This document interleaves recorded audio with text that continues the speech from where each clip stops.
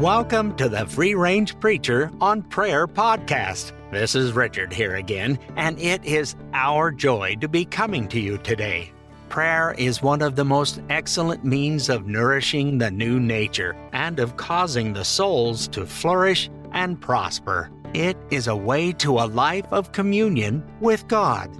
Encouragement from Jonathan Edwards. Cultivate a habit of communion with God. This will produce that inward peace which will make you superior to your trials.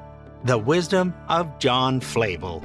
You don't need me to tell you of our tumultuous times, yet, as the Bible says, we were born and reborn for such a time as this.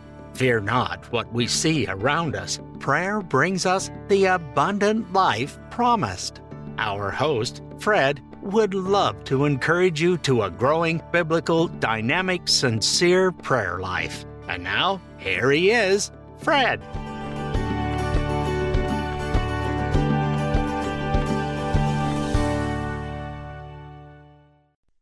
Welcome to the Free Range Preacher on Prayer podcast. My name is Fred, and again, I'm in the paddock, and we are talking about prayer. I am the podcast principal. In case you have never listened, welcome. And if you are back, welcome back again.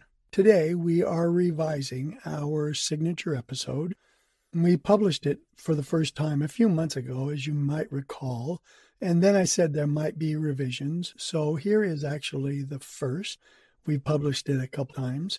If you want to know the basic of the concept for a signature episode for us, you can go back and listen to the ones earlier. I think we published it twice before, but we did want an episode where new listeners can jump in, and longtime listeners can review if they like why we do the podcast at all. I did want this episode to be sort of a standalone episode if I had one shot to kind of wrap everything up in a Fred-shaped basket about prayer, to help motivate God's children to either begin to pray or to pick up again if you've been struggling and starting and stopping in prayer, to pick up again with your prayer life. That being said, I am not sure if anyone would take the time to listen to this whole thing all at once, to listen to me talk this long all at once about prayer, but they might. Anyway, this is going to be longer, as you have already seen, than our normal episodes. I really didn't want to split it into two. So when we get done with the very first section, I'll give you a heads up. And if you want, you can stop the recording and then pick it up again later. One of my favorite podcasters many times tells his audience that if they want, that they might listen to a previous episode to kind of get caught up to where they are. But then he says things like, but you're an adult, you can do whatever you want. And that's the same way here. If you can listen, I think it will be better as a whole. But if not, listen until you need to stop and then pick it up again later as you have time. One of the things that has been true that I have found to be true is, I studied the Bible on my own for many, many years without reading much of anyone else. And then when I began to expand, as I had time to expand my Christian reading past just the Bible, I realized that my theology had grown very close to Puritan theology. And in fact, since then, a few years ago, I have called myself a Puritan, and maybe not in the classical sense, but that is how I view myself and what I believe God has taught me over the years. And one of the things that when you look and when you read Puritan theology, one of the things that they bring together, I use assimilation, but I don't think that's the right word, but the coalescing of their thought on the Christian life can be interwoven with these three words: duty, glory, and excellency. Over the last few years, I have found those three concepts in almost everything I have read about them or from them. So our outline, in the broadest sense, is going to be the duty, the glory, and the excellency of prayer. And we begin, of course, as they would, with duty. Heavenly Father, we present this time to you. By faith, I present this time to you, that thou wilt do thy will, and take my little fish and my half loaf of bread, and make it into a meal, a spiritual meal that goes beyond what I could ever ask or think. As it is your will, make this ministry last just as long as you can use it to your glory and to help your people pray, and then end it as abruptly as needed. Holy God, help thy people listen, glean what is from you, throw away anything that is unnecessary or only from me. And I do pray with all my heart that you help your people to pray and grow in prayer until they know thee intimately and experience eternal life through prayer and study. This time is yours. Use it, Father, Son, and Holy Spirit, in the ways that will glorify you. In that name, we present ourselves to you. Amen. So just like before the first time, it is vital for transparency and for our conclusion, I do believe, to begin with two biblical truths that will certainly become precious to us as we learn to carry on our conversation with God, pour out our souls to Him, if you will. The first truth you already know, but it bears repeating. I am a sinner. I'm a biblical sinner. And that means there's no justification or defense of myself. I am fallen humanity, just like the rest of us, the Bible says, and therefore a natural sinner who chooses to sin. That's what the Bible teaches. We struggle with that sometimes. My culture here in the United States really struggles with that, because sometimes we equate the very good life we have with our goodness as people. And as a rule, we might admit to shortcomings or mistakes, and even specifically morally wrong decisions that we make. However, it's hard to see ourselves as the Bible portrays us, and that as sinners. Sinners by nature and sinners by choice. We like to think of ourselves as good people who make some bad choices. That's not biblical. We are in the flesh and the mind and the spirit until we get saved, bent on selfish, self-centered acts and attitudes, period. And that's what I'm confessing to. And even after we get saved, our new inner man struggles and fights with our sinful flesh. Read Romans 7, and Paul will tell you that even in his redeemed state, that no good thing dwells in me. This is what he said. No good thing dwells in me, that is, in my flesh. And that is true. And that is what the inner man struggles with. The outer man, the flesh, for control. And so our selfish righteousness fights with our submissive righteousness given over to God, because He saved us and not we ourselves, and there's nothing we bring to the table. Now, this isn't new. In the 1700s, Jonathan Edwards, he was concerned over the exact same issue. His congregation, many of them, most of them, and his culture, he lived in a small town, and everybody there claimed to be religious or Christian, but they were willing to confess specific sins, but not to being sinners, by nature sinners. Now, I have some help. Since the first time we did this episode, this signature episode, I found a better way to explain this concept. In fact, I love it. It's from John Owen in Mortification of Sin, his book, The Mortification of Sin. He did write a long time ago, and he was a Puritan, but they do have now a modern English version, and that's what I'm going to read from. I have both, and I like both, but I'm going to read from the modern English version. When he's talking about sin, he says to begin with this: if left unchecked and not consistently fought against, sin won't just strive, act, rebel, trouble, or disquiet. It will produce significant, curse, scandalous, soul-destroying sins. Again, the mortification of sin. And then he goes on to say, sin always aims for the worst. Each time it tempts or entices, if left unchecked, it would lead to the most extreme sin of that type. Every impure thought or glance would become adultery, if it could. Every greedy desire would turn into oppression. Every doubt would become atheism, if sin were allowed to fully develop. People might reach a point where they no longer hear sin urging them to commit scandalous acts. But every rise of lust, if left unchecked, would escalate to the worst kind of wickedness. It's like the grave that it's never satisfied. And that comes from Proverbs 30, 15, and 16. That's what we're talking about when we are talking about being sinners. And I confess to that. That's the kind of sinner I am. Thank you, Jesus, for his sacrifice and his forgiveness. The second part of the introduction we used as an illustration, and I'm going to do it again, only make it a little shorter, hopefully considerably shorter, is one of my favorite shows of all time, is named Doctor Who. It's a science fiction show. It's been on since 1964, and the principal characters are the Doctor, a time traveler, and his time machine, how he travels through time, named the TARDIS, time and relative dimension in space.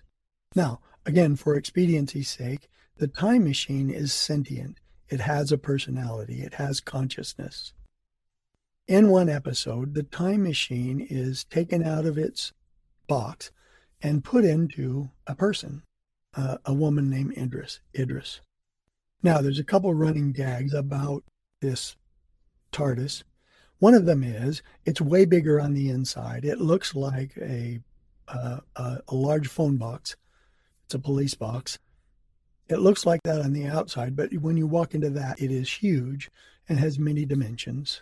And as the time machine, the TARDIS, in the person of Idris, is aware now of being sort of human, at least in the human body, she comes up with two all-true observations. One of them runs along with a gag for the whole show. She says, these humans, how can they be so much bigger on the inside? And then she also comments on the fact that it is lonely in that new body. Now, as children of God, as sinners, we know the complexity of being human, that image of God that still echoes through humanity, yet fallen, and the loneliness of being a fallen human being. We are never fully known by others because of our pride or our fear. We don't truly communicate everything about ourselves to others, so we are complex and lonely. Again, the fact that I'm a sinner and this truth about what it is to be a complex, lonely human will become important by the end of our little episode on prayer. And Jesus was sent to pay for our sins. He's the propitiation for our sins, and he's redeemed us. The rest of this is the duty of prayer, and we're going to go by it pretty quickly. So Jesus came, he died, he paid the price, he's our propitiation. He redeemed us to a relationship with our Creator, our Savior, the source of our internal power, Father, Son, and Holy Spirit. Jesus named them in the New Testament, and that's a glory to God. And we're back in this healed relationship, which leads us to understand that the God who calls us, saved us and called us, he calls us his children and his friends. And from that very truth, we find a lot of good news that adds on to the good news, the gospel that we have. So we're going to start there. We have faith in Christ through the gospel and a new relationship with God and eternal life. Remember, Jesus defines eternal life in John 17:3. This is eternal life, that they may know thee, the only true God, and Jesus Christ, whom thou hast sent. That's what eternal life is, not a long time. And we can apprehend as much as possible in our fallen flesh that eternal life by getting to know the Father in Jesus. We also know that's good news because we know that getting to know somebody, we have to talk to them and we have to listen to them. My wife and I, Kathy, were on a walk the other day, and as we were walking one way, two runners, a man and a woman, a young man and a young woman, came running the other way. And we just heard a snippet of what they said from the time we could hear them till the time they ran past us. And Kathy said that was a date run. They were getting together, obviously new in their knowledge of one another. We could just hear by their conversation they were on a date. But that's how we get to know other people. We talk to them and we listen to them. Now, there's even better news than that. God wants us to speak to him. You've heard that before on this podcast, unless this is the first time, and then you will hear it again. In Proverbs 15:8, the Bible says, and like I said, we're going to go through these quickly, the sacrifice of the wicked is an abomination to the Lord, but the prayer of the upright is his delight. So that's great news. Good news, we've already intimated. Our new inner man wants to talk to God. 2 Corinthians 15:7, you can look that up if you want. Paul says we are a new creature. The old things have passed away. Behold, new things have come. And that's from our spirit out. We have been given a new inner man, and we long for that relationship. Psalm 42:1 is an example of a believer and their heart longing for God. And you know that psalm. It says, as the deer pants for the water brooks, so my soul pants for thee, O God. So our inner man longs for that relationship. Here's a free Fred thought, if you don't mind. I believe with all my heart, as children of God, we are often sad because our new inner man misses the true community with our Savior that we really want to have, and our flesh keeps us from talking to him enough. Which is then the next piece of good news. Prayer is in its essence just talking to God. There is a grammar, there are rules to prayer, but prayer is essentially just talking to him. One of the things I want to throw in here too is when we talk about the essence of something, we might ask, what's the essence of being a human baby? And every parent knows that the essence of a baby is crying. Babies cry when they're sick, or when they're hungry, or when they're thirsty, or when they're wet, or when they're too cold or too hot, or hurting, they cry. Which leads to the next thing, as babies grow in their efforts to communicate. When they are ready and they start learning to talk, how do they do that? They do it by talking. They just start to copy the words and the sounds of the words that they hear. That's how babies do it. That's how baby Christians, that's how we need to, or even Christians who are struggling in prayer, just know that you're learning to talk. The good news is you don't have to know all the rules, because we know as parents, it's wonderful when our babies start to talk. And that's even really good news, because sometimes preachers, I don't think they know they're doing this, but they talk about prayer and they give the grammar and they give the rules, and very often they don't take into account where a person is at in their prayer lives. And if you are a parent, you know, you hear your babies start to talk and they start to say things.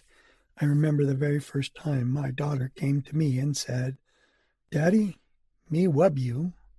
That may not have been the exact phrase, but it was very close to that. And what did I do? I picked her up and I hugged her and I was just so happy.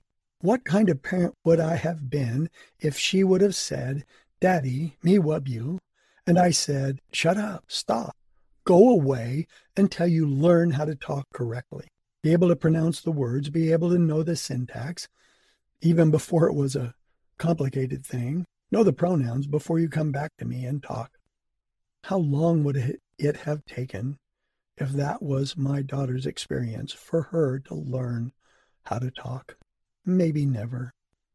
And the gooder news still is as we are learning to pray, we need to realize that God is a better father than we are.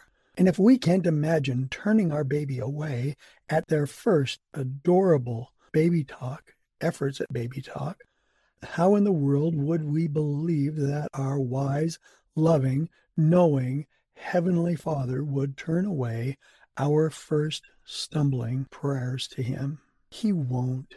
In fact, you've heard this from Ryle a couple of times. You're going to hear it again, and maybe even more in the future. J.C. Ryle says, it is useless to say you do not know how to pray. Prayer is the simplest act in all religion. It is simply speaking to God. It needs neither learning nor wisdom nor book knowledge to begin it. It needs nothing but heart and will. The weakest infant can cry when he is hungry. The poorest beggar can hold out his hand for alms and does not wait to find fine words. The most ignorant man will find something to say to God if he only has a mind. God will not turn away your prayers. We have gone further other times, and if there's a rule that you don't get or gets in the way of your praying, set that aside and just talk to God for now. Pour out your heart before Him, no matter what. You'll learn those rules. He will teach you. In time, He will teach you, and He's the boss of you. He's going to lead you into prayer. Now, how do we learn to pray? How do we begin this process? Just like babies, we start to pray. We start to talk. We start to use our language to God. Babies use their language, as we talked about earlier. We start to pray, period. That's how you have to do it. We'll never get better at anything if we don't start that thing. If your child came to you and said, Dad, Mom, I want to be a great baseball player. I think I'll read 200 or 201 books about baseball, and then when I'm 20 years old, I'll go out and try out for the Yankees, and I'll be a baseball star. No, you won't. You become a good baseball player by starting to play, by practice. You fail, you fall, you drop the ball when you're trying to catch it, you strike out 10 times in a row, and then you get up to bat again, face the pitcher, and take your swings. It's the same way about prayer. You start praying. In reference to the young couple who were running the other way from us, he might be saying, oh, I have a young attraction to this young woman. I'll go out and marry her. No, you won't.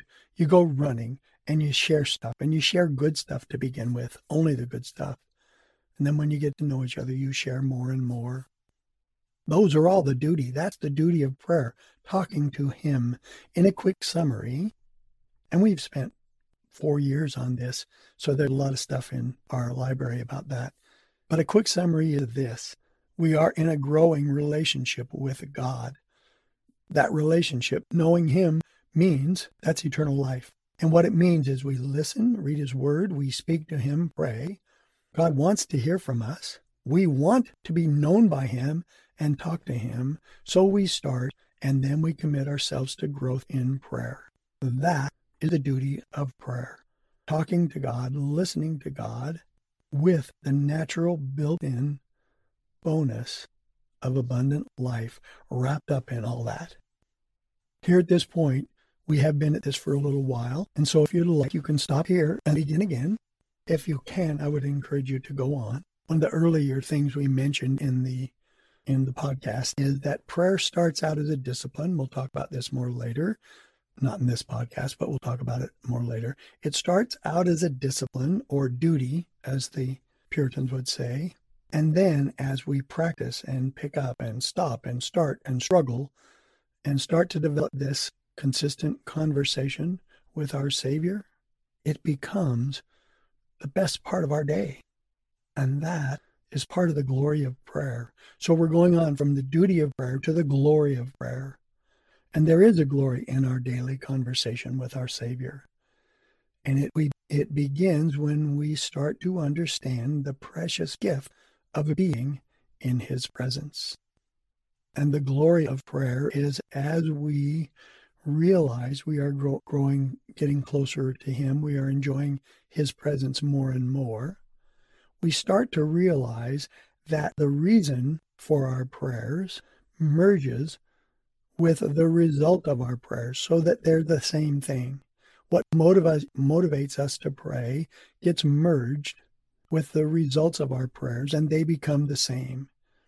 We pray asking God to glorify Himself through our prayers. And our delight is magnified when we see what He does, no matter what the answer is. He's glorified in the answer. He's glorified that He listens, and He's glorified that He answers, even if it's not exactly what we wanted when we started to pray. And as we worship, His glory grows. As we confess, His glory grows. As we intercede, His glory grows. As we give Him thanks, His glory grows.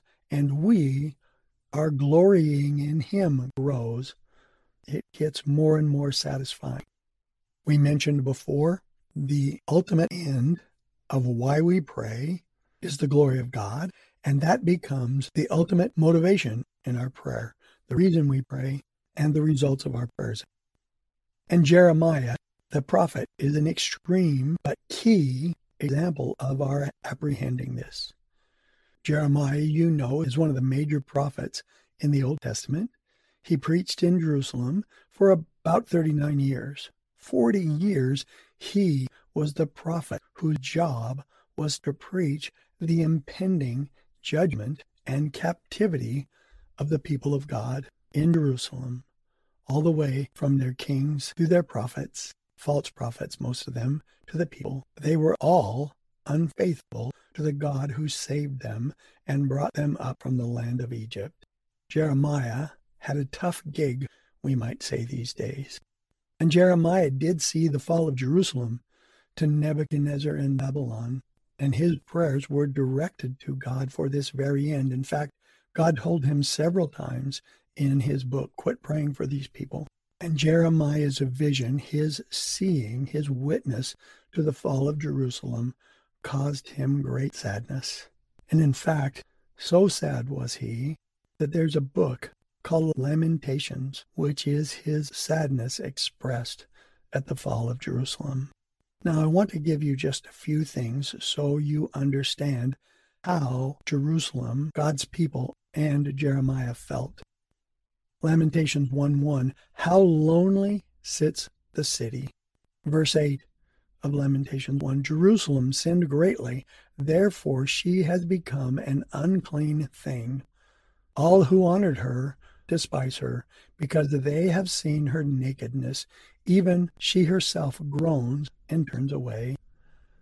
Verse 18 of 1, the Lord is righteous, for I have rebelled against his command. Hear now, all peoples, and behold my pain. My virgins and my young men have gone into captivity. And that, of course, is a personification of Jerusalem. Chapter 2, Jeremiah continues in Lamentations to give God the glory and to make it clear that this is from God and nowhere else. Chapter 2, verse 8, the Lord determined to destroy the wall of the daughter of Zion. He has stretched out a line. He has not restrained his hand from destroying. He has caused rampart and wall to lament. They have languished together. 17 of that same chapter, chapter 2. And you need to listen. The Lord has done what he purposed. He has accomplished his word, which he commanded from the days of old. He has thrown down without sparing, and he has caused the enemy to rejoice over you. He has exalted the might of your adversaries. Just like in the book of Revelation, everyone's going to know where this judgment and justice is coming from. One more passage I just want to let you know from chapter 3, Jeremiah's personal feeling in this, if this wasn't enough that we've read so far. Chapter 3, verse 1, I am the man who has seen affliction because of the rod of his wrath. He has driven me and made me walk in darkness and not in light. Surely against me he has turned his hand repeatedly all the day. Verse 16 of 3, he has broken my teeth with gravel. He has made me cover in the dust. Truly a lamentation. If you've never read it, read that book. It is sad and sorrowful. Yet the duty of his soul was to pray and pour his heart out before God. And the glory of it is that we see his prayers like ours merge. And it's not just duty, but it's glory in his will. Because he says in chapter 3, and you might be astonished with everything you've heard so far, I was the very first time the Holy Spirit brought this to my attention, which was after I had read it many, many times. Jeremiah says, this I recall to my mind, therefore I have hope. What? He's dragging you through the gravel. But Jeremiah goes on, the Lord's loving kindnesses indeed never cease, for his compassions never fail. They are new every morning. Great is thy faithfulness. Perhaps, prayerfully, you have heard that song, that hymn, great is thy faithfulness. O God, my Father, there is no shadow or turning with thee. What astonishing good news in the midst of the bad news of this lamentation. But we see that God did this justice, for his own glory. I've mentioned it before. The judgment of God brings as much glory as his goodness and love does. And if you don't believe me, read the book of Revelation. His compassions never fail. They are new every morning. Jeremiah worshiped God in the midst of his sorrow. He goes on in verse 25, "The Lord is good to those who wait for him, to the person who seeks him. It is good that he waits silently for the salvation of the Lord." The glory of prayer is getting to know God, and Jeremiah knew God so well that even in his lamentation for judgment, he knew the judgment was coming, but in it he saw the glory of God. He also saw, if you didn't pick up on it, I'll repeat it, the hope, the loving kindness, the unfailing compassions, the faithfulness, the goodness, and the God of salvation. Yahweh, that's what that means, his name. I am who I am. I'm the God of salvation. Jeremiah saw that even in the midst of his sorrow. So we find the glory of a prayer. It goes beyond the duty, and we understand God, and we give him glory even in the toughest of times. And we gave this hierarchy early on. We will go through it again. The ultimate reason and result of our prayer is the glory of God. And then we have our chief motivations. The ultimate, we said, is obviously the ultimate. The chief is the next level of our motivation and the results of our prayers. And that is we are conformed to his will. Prayer conforms us to the will of God. And we look again to the extreme. A true knowledge of the Father, Son, and the Holy Spirit brings him glory. We saw that with Jeremiah in the unfolding of his plan in God's plan. But it is also his glory as we are conformed to his will. We become part of what he's doing, and our joy is increased. Our extreme example is Job. In the midst of his trial, unimaginable trials, everything taken away. Most of us, I don't understand this fully.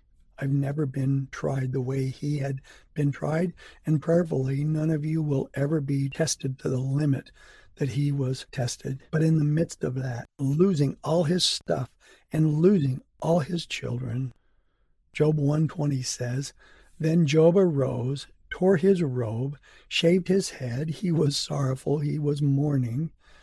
Back to the verse, "And he fell to the ground and worshipped. And he said, Naked I came from my mother's womb, and naked I shall return there. The Lord gave, and the Lord has taken away. Blessed be the name of the Lord." There is no way, it's not possible for us to minimize Job's pain and the trial he was in.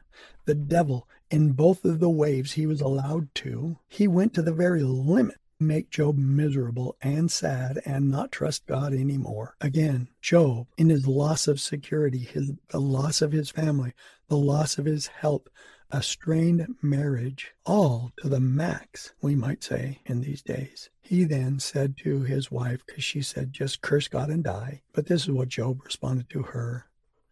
"You speak as one of the foolish women speaks. Shall we indeed accept good from God and not accept adversity?" In all of this, Job did not sin with his lips. He was in the midst of God's will for his life. He did struggle, but he was brought in conformity to that. He did struggle, and you and I struggle. We all struggle with God. A few days ago, this verse caught my eye. It's found in John 12:34, and I hadn't planned on this, but I think it fits. Jesus has gone through his whole testimony. He's gathered a whole bunch of people around him who want to follow him for various reasons, some sincerely and some not. And then he begins to tell them that the Son of Man must be lifted up. And they knew that meant crucifixion and death. And so they started saying, well, listen to what they say. 12:34 in John. "The multitude therefore answered him, 'We have heard out of the law that the Christ is to remain forever. How can you say, the Son of Man must be lifted up? Who is this Son of Man?'" And as I read that again, I believe the Holy Spirit brought it to my attention. As with Job, those people struggled. As he struggled to understand God in his hardships, they struggled to understand why the Messiah had to leave. And I truly believe, after that verse jumped out at me, that we get saved with everything that means, and we spend the rest of our lives through everything that he takes us through, in everything that he takes us through, asking, who is this Son of Man? Because if you don't know it now, you will know it the longer you live in Christ. Is our lives and our God, they are in no wise what we ever thought they would be. He's, as Isaiah says, far above us. We don't understand his ways, but we're compelled to know him and to love him and to be brought into his will. And that's the second thing that brings glory to our prayers, as we are conformed to his will. Job, in my view anyway, is at his lowest in chapter 31. He does struggle. To me, this is the lowest he ever got. He's justifying himself in the whole chapter. And he says, oh, that I had one to hear me. Behold, here is my signature. Let the Almighty answer me. And the indictment which my adversary has written, surely I would carry it on my shoulder. I would bind it to myself like a crown. I would declare to him the number of my steps. Like a prince, I would approach him. Wow. All this was in the defense of himself, in his self-righteousness. And I am telling you that when the Holy Spirit brought that to my attention a few years ago, I thought, why didn't the Lord strike him dead right there? I would declare to him the number of my steps. Like a prince, I would approach him. Really? We're going to see in a little bit, after God talked to him, how Job approached God. But for now, this is where the result and reason of our prayers not only mold together that we glorify him for his will, hallowed be thy name, thy will be done in heaven, on earth as it is in heaven. His name is high and lifted up. They meld together for the glory of God. They meld together to conform us to do his will, and we glorify him even in our grief in doing his will. And then the other chief reason is through our prayers and a Bible study, in knowing him, we experience eternal life right here and right now. Everything that we can apprehend in the flesh, we experience. And now when we talk to him, we are satisfied and we glorify God, even the way Jeremiah did in his own sadness and confusion. We glorify him in our brokenness when we, like Job, say, the Lord gives and the Lord takes away. Blessed be the name of the Lord. When he worshiped there, remember it says he worshiped. But we also glorify him because our souls know him and his glory. We see him and know him like never before, even in the hardest times, as we learn to know him. And our motivation and the result of our prayers are our apprehending eternal life. We take comfort in him because we know him more and more for who he truly is and who we truly are as sinners. I mentioned a couple of things at our introduction that I said would become important at the end. And one of those things is that I am a sinner. Jeremiah was a sinner, and Job was a sinner, and everybody who we will reference in a few minutes were sinners, just like us. And just like Owen said, they were bent on their sin, and the sin that carries it as far as we will let it carry us. If we don't fight against it, we'll do the worst of any category of sin. That's the kind of sinners we are. And that makes prayer precious because he says, come into the very throne room. You have access in Hebrews to the very throne room of God and talk to me. And we glorify him for that. And then here is where the next two come into mind as well, because we talked to, if you'll remember, the essence of being a baby is crying. We added to this Idris, the TARDIS, being put in a human body, understanding the complexity, bigger on the inside, and the loneliness of being human. We bring all those things together, and our sorrows, even our general sorrows.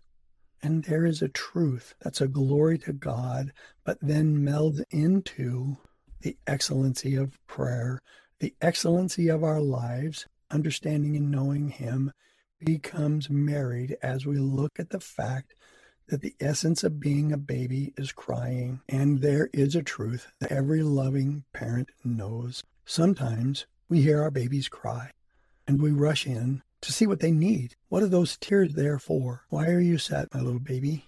And we find when we get there that they're not tired. They don't want to go to sleep. They're not hungry or thirsty or hurt or wet. They're just crying loudly and long. So what do we do, mom and dads? We pick them up. We hold them close. We hug them. We talk softly to them. We coo to them. We tell them that we love them, even though they don't understand English yet or whatever language we speak. We tell them that they are in our arms and they will be in our hearts forever. And we just hold them close. We pull them tight. And what happens? They settle down. They stop crying. They may not go to sleep. They may just lay in our arms, quiet, in our loving arms, and are just calm, close to their father, close to their mother. Some of the most poignant hours in my whole life came from quieting my babies in all their complexity, in all their loneliness in the crib.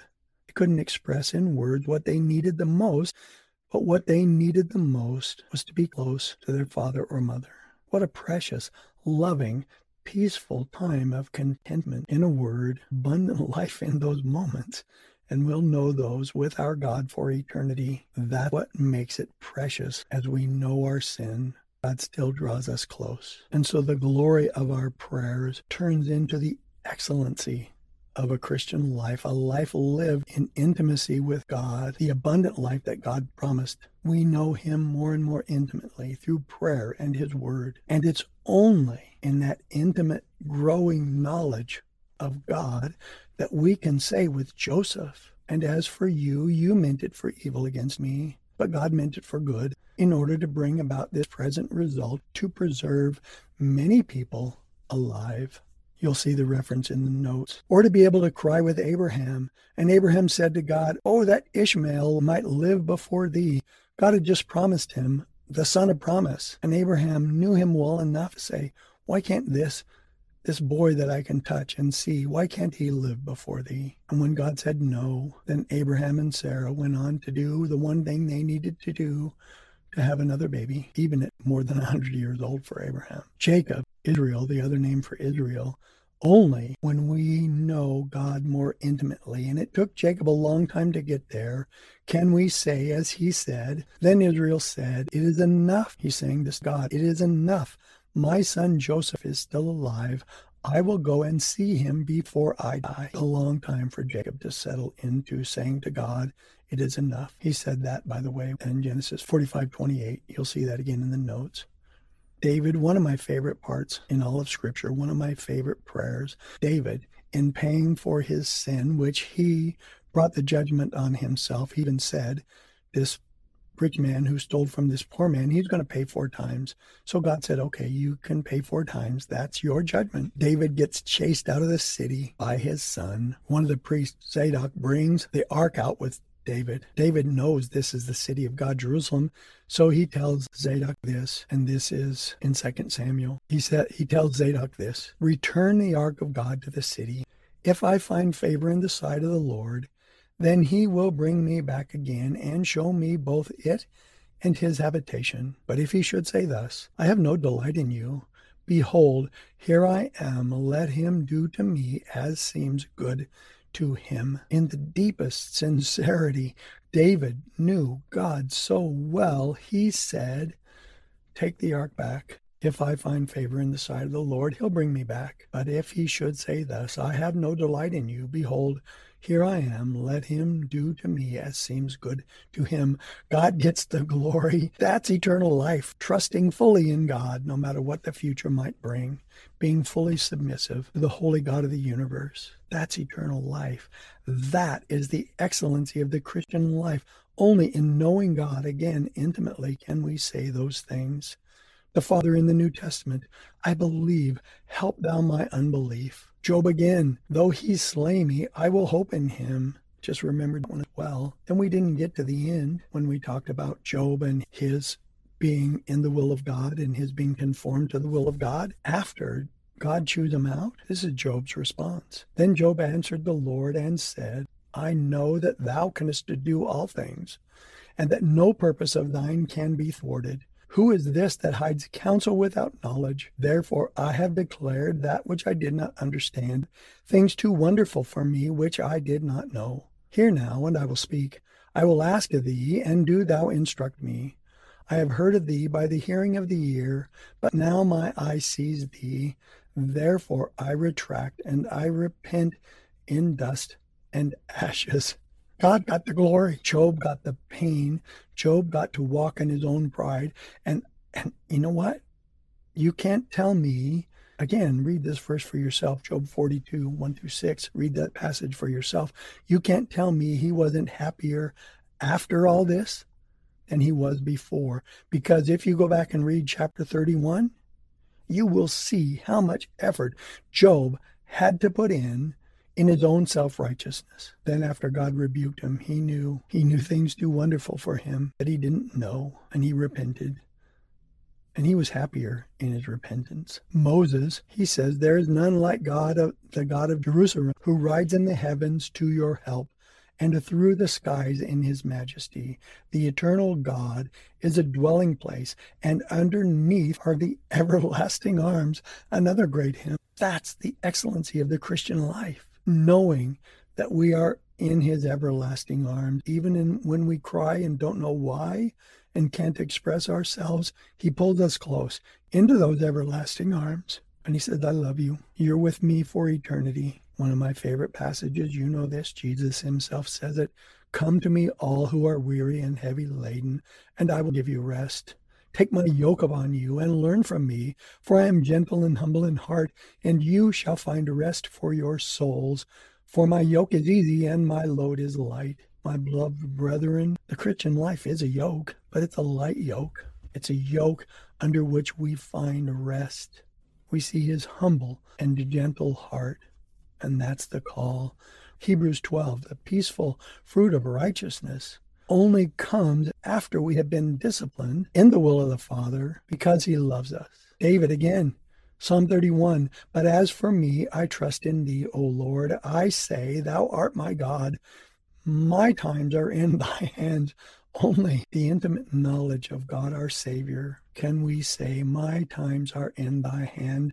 Deliver me from the hand of my enemies. Verse 16, he says, make thy face shine upon thy servant. Save me in thy loving kindness. Paul, as you have seen, as we talked about before, says, I know whom I have believed, and he will take care he will take care of everything I entrust to him. That, my brothers and sisters, is the abundant life. Only in that abundant life can we say that. Later, Paul will say, for I am already being poured out as a drink offering. Some of us are getting close to death. Paul says, for I am already being poured out as a drink offering, and the time of my departure has come. I have fought the good fight. I have finished the course. I have kept the faith. In the future there is laid up for me a crown of righteousness. That's abundant life. Not that there wasn't a fight, not that there weren't failures, not that we understood everything, because we have to walk by faith, but we know that there is a crown of some sort awaiting us. Lastly, eternal life, the excellence of our prayer life, results in and is the motivation for us as we read Paul in Philippians. For me to live is Christ, and to die is gain. But if I am to live on in the flesh, this will mean fruitful labor for me, and I do not know which to choose. But I am hard-pressed from both directions, having the desire to depart and to be with Christ, for that is very much better. Beloved, I hear a lot of noise about the abundant life. I have heard much clamoring for what people thought was the abundant life, but it's not. It's not at all.